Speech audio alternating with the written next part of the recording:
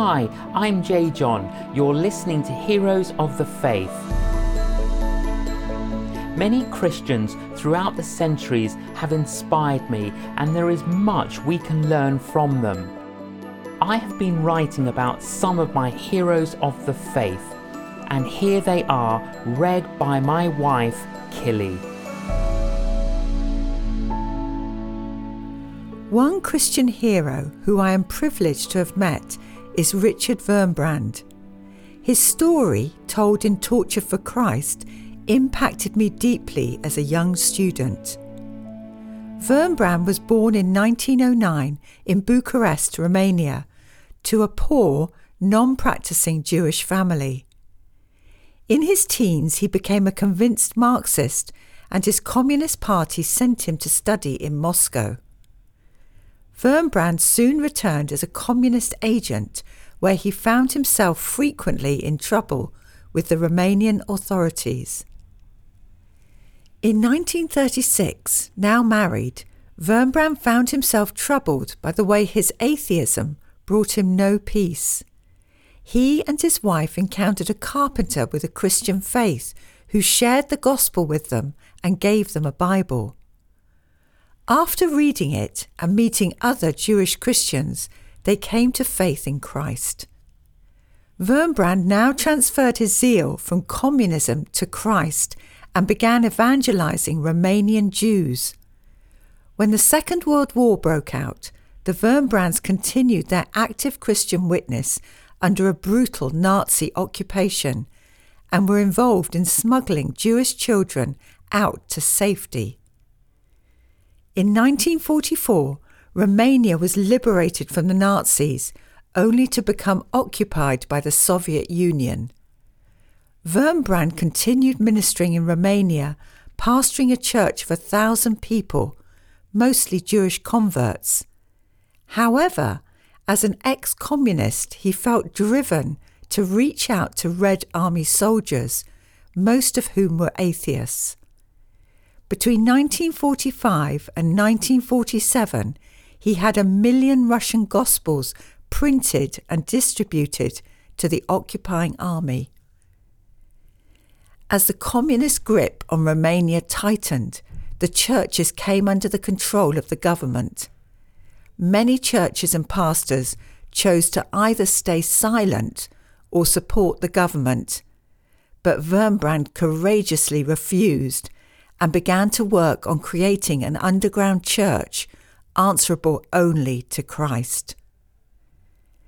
The underground church's resistance to the state's influence made it a target, and in 1948 Wurmbrand was arrested. A dreadful 8-year period of imprisonment, brainwashing and torture began. Torture for Christ, the account Wurmbrand later wrote of his sufferings, is a harrowing but powerful report of what happened both to him and the Romanian church in these dark years. With his existence concealed by the authorities, Wurmbrand in effect disappeared from the world. His wife Sabina, who served 3 years in prison herself, was told her husband was dead. During this period, Wurmbrand passed through a variety of prisons and spent 3 years in solitary confinement in a tiny cell. Somehow, despite repeated torture and being forced to observe the execution of other believers, he stayed sane and upheld his faith.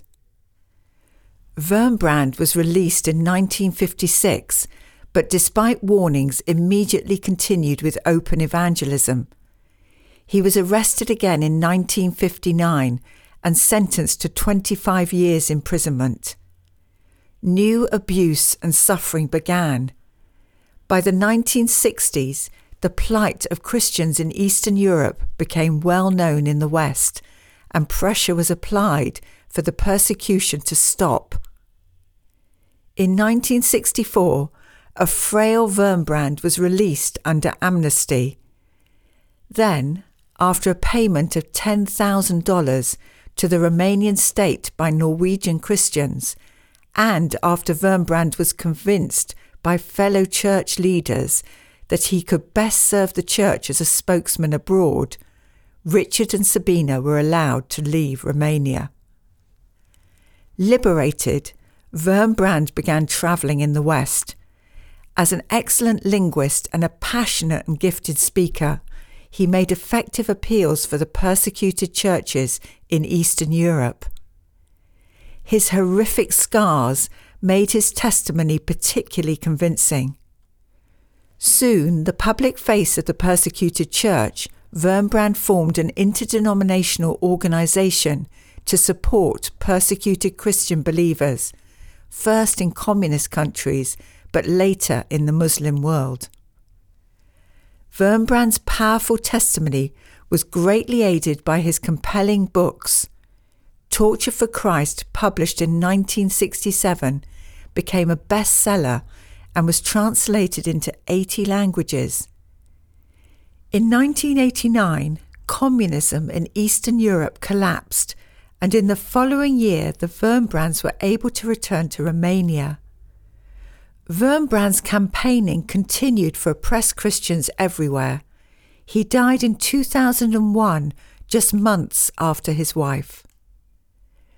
Richard Wurmbrand is an extraordinary hero whose testimony of suffering ranks alongside any in church history. 4 aspects of his life challenge me. First, Wurmbrand showed an earnest faith. He took his faith in Christ with a profound seriousness. It was more important than life or death to him. Second, Wurmbrand showed an enduring faith.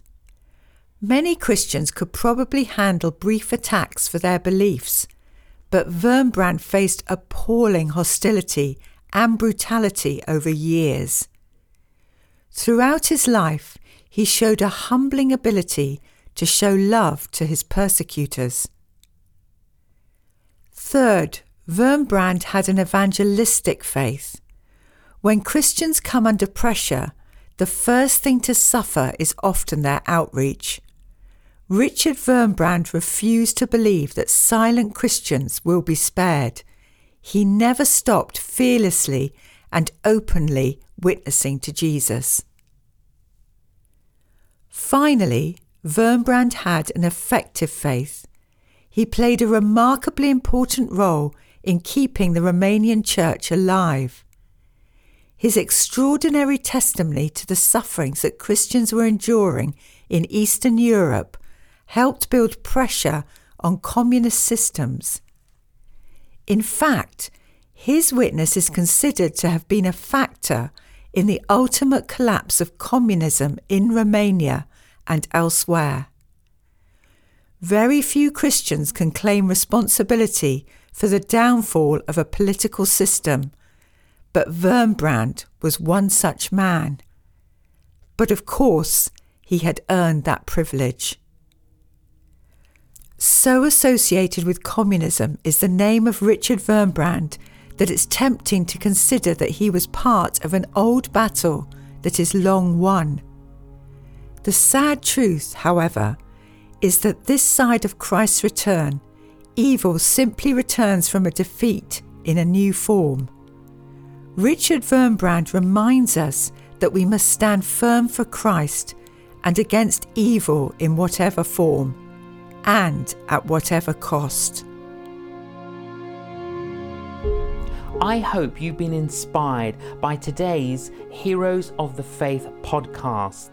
Please visit our website canonjjohn.com, where you can sign up to receive future blogs direct to your inbox. Thank you for listening.